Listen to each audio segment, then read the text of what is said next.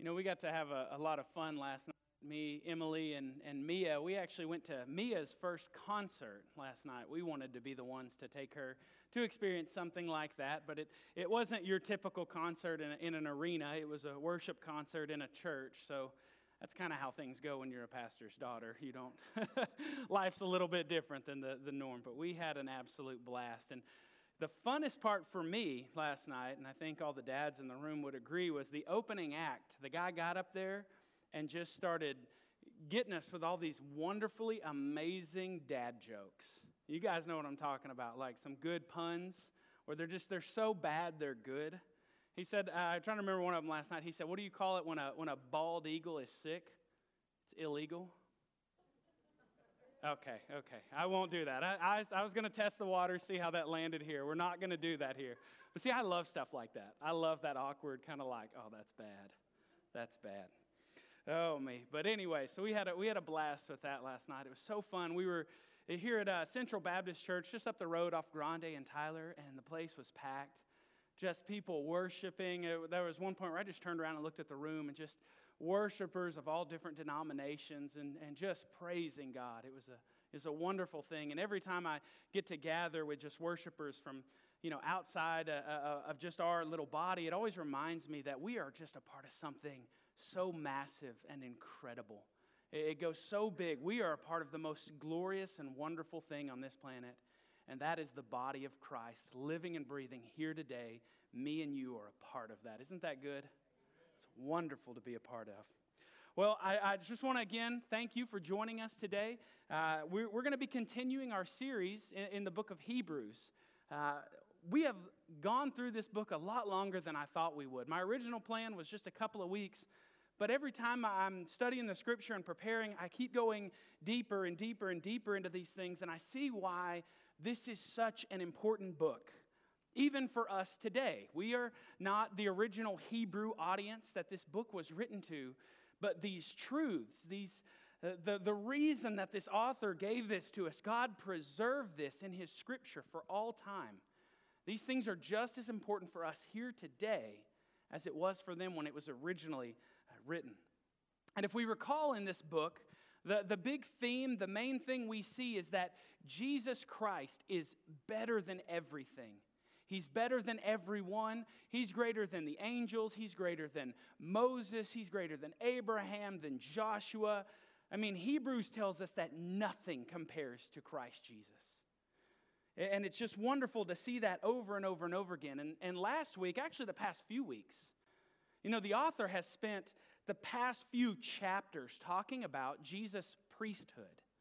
Something that outside of the book of Hebrews, the church really doesn't talk a whole lot about. We talk about Savior and Lord, but we don't talk about Jesus, our priest, all the time. So it's good to be reminded of this. But this author has spent the better part of 3 chapters now setting all of this up, talking about Jesus as this high priest in the order of Melchizedek. And we looked at that last week and we compared Jesus' priesthood to the Levitical priesthood. And we saw that Jesus' priesthood is just plain better, as the Bible calls it. It says that He is the guarantor of a better covenant. And so we see that Jesus is better. And mainly, the one thing I want us to take away from that is that scripture there in verse, I think it was 25, that says that Jesus is able to save to the uttermost everyone who draws near to God through Him, since He lives forever to make intercession for them. And that's so wonderful that we can actually draw near to God through Him, and that God Himself has sworn that Jesus serves in this role forever. So we see that everything we need comes through Christ, this appointed Son who's been made perfect forever. The author has been leading us and leading us and leading us about this priesthood for chapters now in Hebrews.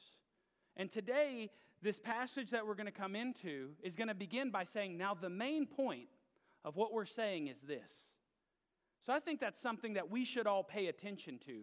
If the author has been talking about a subject for a long time, and then finally he comes to a point and he says, now, the sum of everything, the main thing I'm trying to get y'all to understand is this. And so today, rather than focus in on a couple of verses, we're going to read the entire chapter 8 of Hebrews. It's only 13 verses, so it's not really that long. But hang with me as we read this and realize the author has been building this up for several chapters now. And he's going to go into something here. He says the main point of what I'm saying is this. So this is important for us. If you'll turn in your Bibles or turn on your Bibles to Hebrews chapter 8, I'm going to read verses 1 through 13. Hebrews 8, verses 1 through 13, or you can read along on the screen. It says, now the point in what we are saying is this, that we have such a high priest. He just got through saying that Jesus Christ is able to save to the uttermost everyone who draws near to God through him because he lives forever to make intercession for them.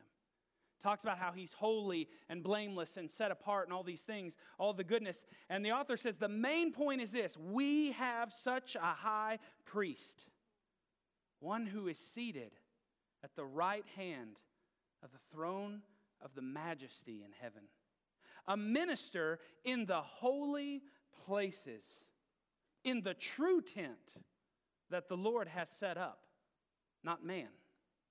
For every high priest is appointed to offer gifts and sacrifices.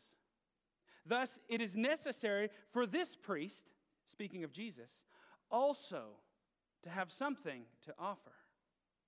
Now, if he were on earth, he would not be a priest at all, since there are priests who offer gifts according to the law. Verse 5, they serve as a copy and a shadow of the heavenly things. For when Moses was about to erect the tent, he was instructed by God, saying, see that you make everything according to the pattern that was shown to you on the mountain. But as it is, Christ has obtained a ministry that is as much more excellent than the old as the covenant he mediates is better, since it is enacted on better promises. For if that first covenant had been faultless, there would have been no occasion to look for a second. Verse 8, for he, God, finds fault with them when he says, behold, the days are coming, declares the Lord, when I will establish a new covenant with the house of Israel and with the house of Judah, not like the covenant I made with their fathers on the day when I took them by the hand to bring them out of the land of Egypt. For they did not continue in my covenant. So I showed no concern for them, declares the Lord.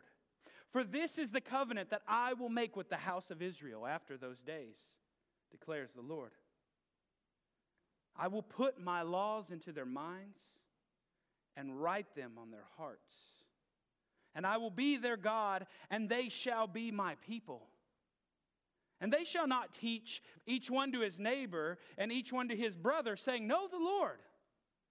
For they shall all know me, from the least of them to the greatest. I love verse 12.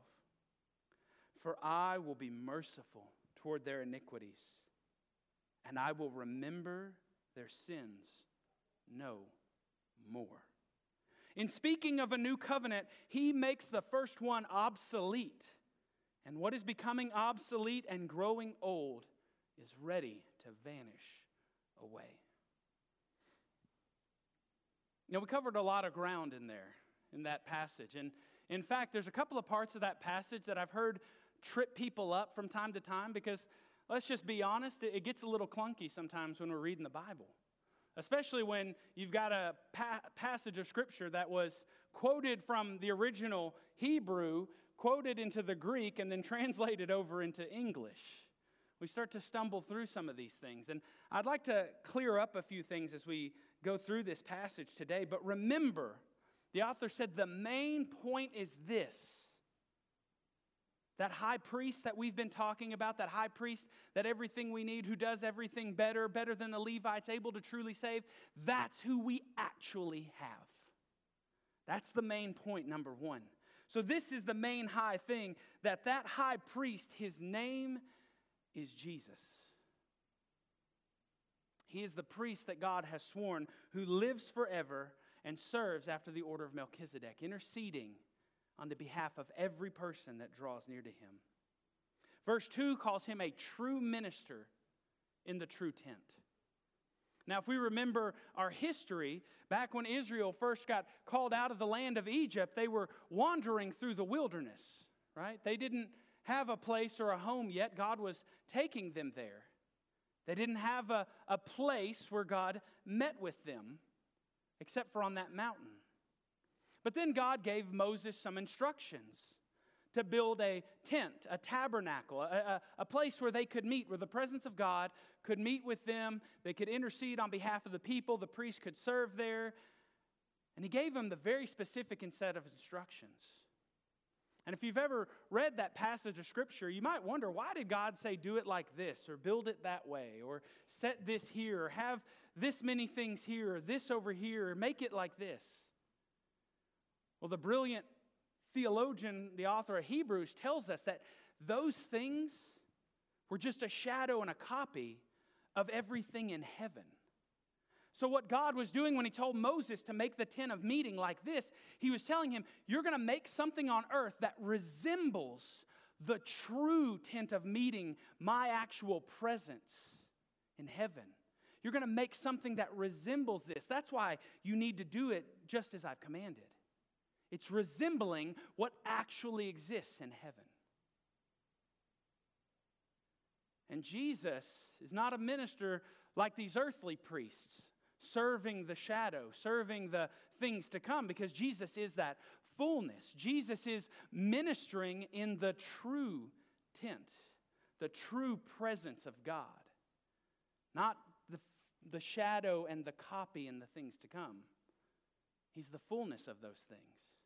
That's why it says that he has a better ministry. But first I want us to see in verse 3, it says that the high priests are appointed to offer gifts and sacrifices. This makes total sense to us. That's their entire job. But then it would also make sense that this Jesus, if he's been made the high priest, he has something to offer too. But he's not bringing bulls or sheep, or he's not bringing birds. He's not bringing grain. He brought himself, his perfect blood before the very presence of God, as the most perfect and wonderful offering that has ever been. So much so that God never required another offering for sin for the rest of eternity. The true tent, the true meeting, the true minister. And it says that his ministry is greater, and is as much greater, his service in the true tent is as much greater as the new covenant is to the old covenant. We've heard language like this already. Remember in the first few verses, it said that Jesus Christ is higher than the angels, as higher as the name he has received is than them. Remember, what name has Jesus received? The name that is above every name. That's how much greater Jesus is than the angels. So when it says that his ministry is as greater as his covenant is to the old covenant, let me tell you, the new covenant just leaves the old one in the dust. Thank God. Because the old covenant would have every one of us guilty and dead. And why? Why is it so much better? The Bible's pretty plain why the new covenant's better than the old. It has better promises. I mean, that's good news. It has better promises. I love this too. Not better conditions, if then, but better promises. Yes and amen. But let's see what these are. Before we get into this, but why? Why even give a new covenant in the first place? That's another question we could ask. Why even give a new covenant? Why would God even do this? If God gave us something that is forever true, anything God speaks is true, why would he need to change anything? Well, we know God's perfect and good. We know his law, his word is good and perfect. So it says that there's a fault with the first covenant. So there's three parts with this. You got God, God's covenant? Man, the Jews. I'll give you one guess on where the fault lies in this covenant. Okay? The problem's not God. The problem's not his covenant. The problem was sin. The sin that the Jews had. And so God found fault with them. We know God didn't make a faulty covenant. Everything God does is good. It's right, it's true, it's just. God found fault with them. He says, you did not keep my commandment. So what does he do? He said, making a covenant with the house of Israel, does he just let them be destroyed and taken over and killed and just everything bad happen to them? He lets some things happen to them. He does let them go off and do their own thing, and when they go to battle without him, he lets them go do that and they get conquered. But ultimately, he never forsakes them as a whole. One of the things you see in Scripture is that God preserves a remnant of his people. No matter what's going on, no matter how faithless they were, God was still for them as a people and kept preserving them. He preserved them, he rescued them, and he helped them. And instead of just abandoning them, which he has every right to do, if God makes a covenant and we don't keep it, God has every right to just abandon us and say, oh, I'm done with you. Not only have you broke the covenant, you keep breaking the covenant. We're done here. God had every right to do that. But what does he do?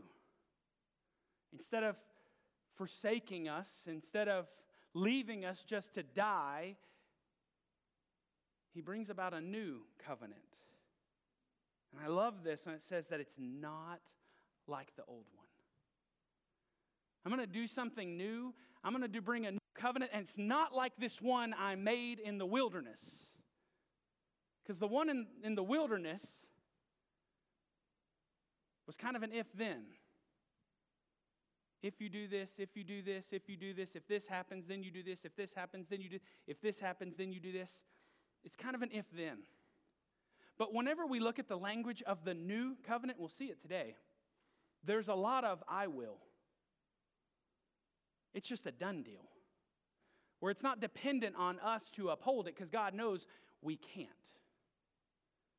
So he upholds it for us. That's the beauty of the new covenant. Let's look at how it's different in this new covenant right here. God promised to establish a new covenant there in verse 10. Now, this explanation, this quotation comes from Jeremiah 31, where he talks about this new covenant. And right here, one of the things I want to explain is this is not a total explanation of the new covenant. It covers a lot of key things, but it doesn't cover everything. For instance, this passage in Jeremiah doesn't talk about God giving us a new heart and a new spirit, which we know that's part of the new covenant.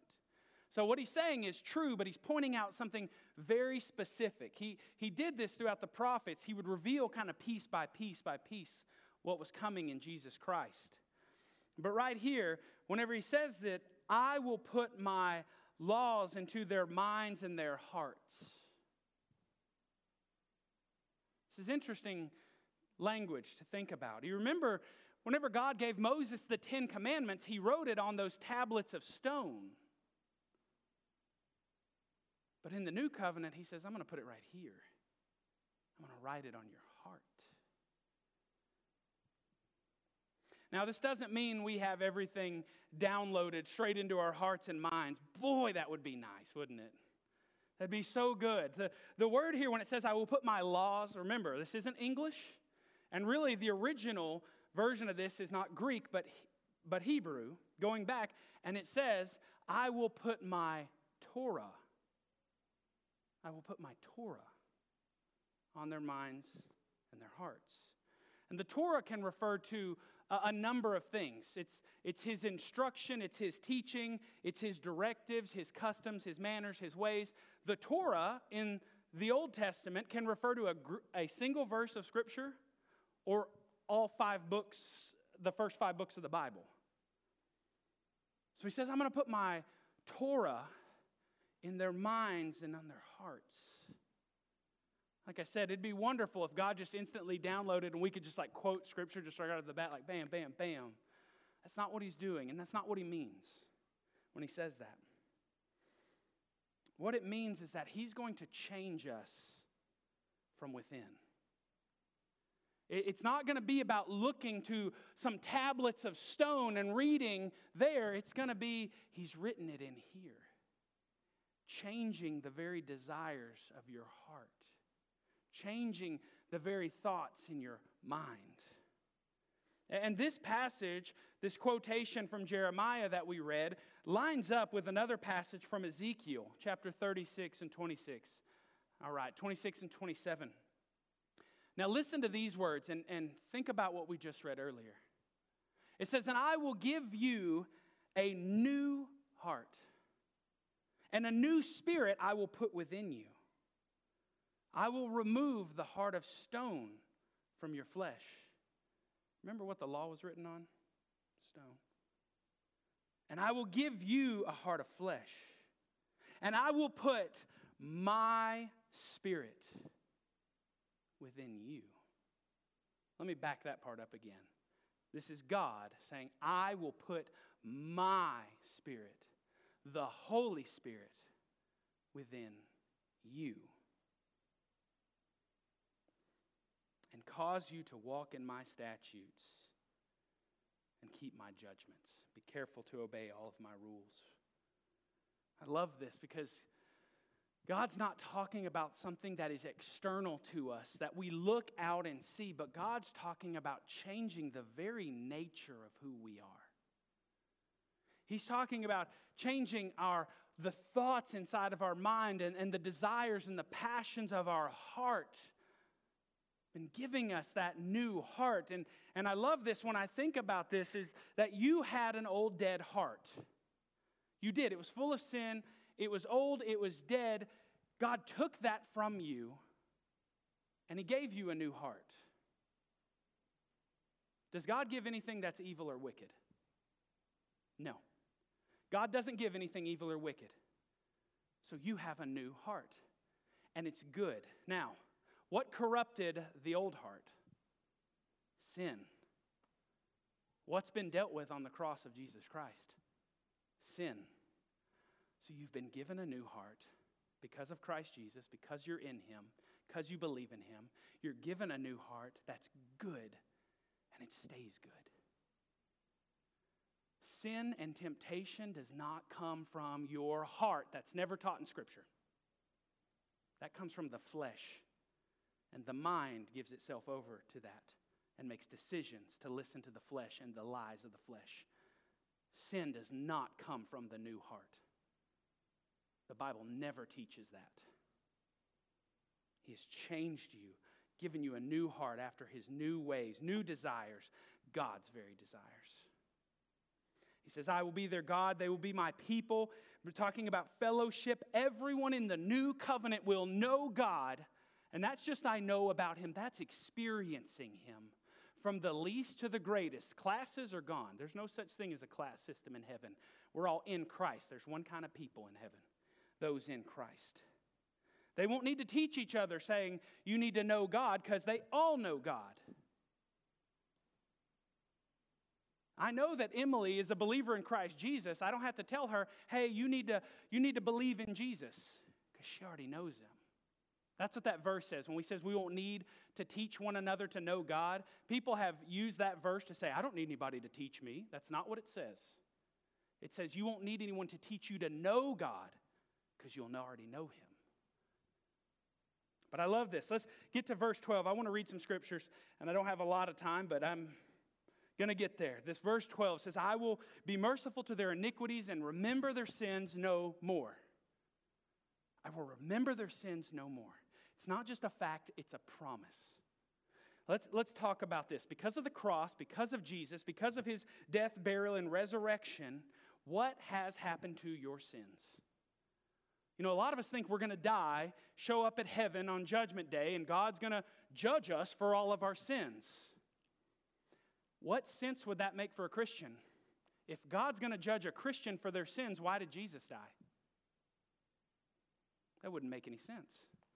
Let's read what the Bible has to say about what God does with our sins.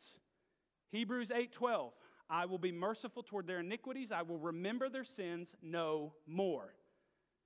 That's a promise. No more.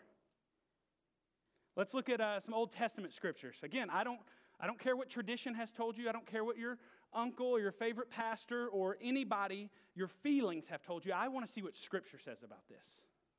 Isaiah 43:25 says, I am he who blots out your transgressions for my own sake, and I will not remember your sins. To blot out means he obliterates them, destroys them. They're gone. Okay? Blots them out, doesn't remember them. Psalm 103 says, as far as the east is from the west, so far does he remove our transgressions from us. He has taken the sin away as far as away is away. That's what he's saying. Sin goes that way, you go that way forever. Taking them away from us. Isaiah 1:18 says, though your sins are like scarlet, which is red, they shall be white as snow. This instantly refers to the blood of Christ cleansing us. Though they are like crimson, they shall become like wool. What God is saying there is, though you're stained, I'm going to clean you. Anybody who's ever done laundry understands when there's a stain in the fabric and you clean it and then it's white and perfect and clean, where's the stain? Gone. Let's continue on. Micah 7:19 says, he will again have compassion on us. He will tread our iniquities underfoot. You know what that means? He's going to stomp it into the ground and destroy it. He will tread our iniquities underfoot. You will cast all our sins into the depths of the sea. So if you're standing on the shoreline and God took your sins, threw them into the depths of the ocean in the Marianas Trench and just went all the way to the bottom, you're pretty far away from that sin, aren't you? That's gone. You'll never see that again. Isaiah 44:22, I have blotted out your transgressions like a cloud and your sins like a mist. Return to me, for I have redeemed you. So what has God done with the sins of the believer? They gone. In simple English, they gone. And the best part of that is they're never going to get brought back up against you. Because if God told you, I won't remember that anymore, but then he brought it up on Judgment Day, he would be a liar. If God says, I won't remember this against you anymore, except whenever you die and stand before me, then we got to talk. That would make God a liar. That would mean Jesus Christ died for nothing. And that would spite and belittle the death of Jesus. So when the Bible says that I will remember them no more, when he removes our sins, he removed them. He has made you new. He has made you clean. That's what it talks about when speaking of this new covenant. This old one has become obsolete. All these shadows and things. It's getting ready to pass away. And in fact, history actually did this. The temple was destroyed, and so now there's no sacrifices being offered at the temple. There's no priests even serving in the temple because the Jews would have kept doing that system, not realizing who Christ Jesus was. So God said, I'm putting a stop to that, and I'm going to allow it to happen. That's why we stand here today, and we're not talking about being under an old covenant, but we stand here and speak of a new covenant where every one of us knows God from the least to the greatest, and every one of us has been completely forgiven of sins, and our God remembers them no more. Thank God for that. That's the new covenant we live in. That's the new birth he's talking about. We've got that new heart. We've got new passions, new desires, a new spirit, his spirit. You are a completely changed and different person from the inside out. Stop believing the lies that say anything different other than what the Scriptures tell you that God has said. Let us pray. Our Heavenly Father, Lord, we thank you for this day. God, we thank you that we can gather together as a group of believers and worship you, because you are worthy of all praise and glory and honor, and it is because of you and you alone that we are here. And God, I thank you for this passage of Scripture. As we continue to study the book of Hebrews, you just keep revealing yourself to be greater and greater and greater than anything we could have imagined. Just when we think we've seen how good the gospel gets, it gets better. It really is good news. You have brought us good news. Lord, I pray that you would open our eyes to understand that more and more. Open our hearts. Show us that new heart that you've given us. Show us that gift. Reveal the Spirit you have put inside of each and every believer, God. That we are a totally new creation, living in a new covenant with you. You are so wonderful, so merciful, so graceful.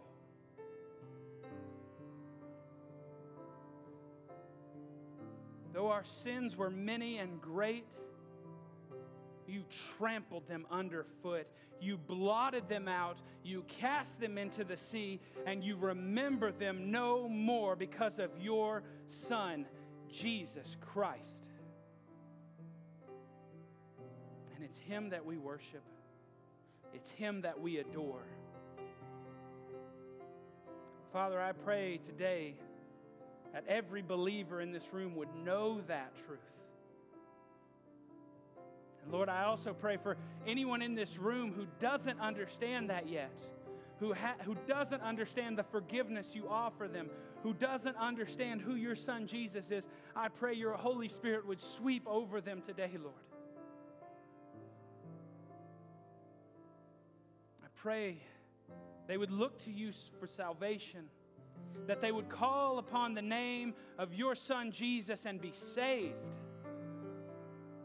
and accept the free gift available through Him. Lord, we love you. We thank you. We pray all of this in the name of our Lord, our Savior, and our King Jesus. Amen.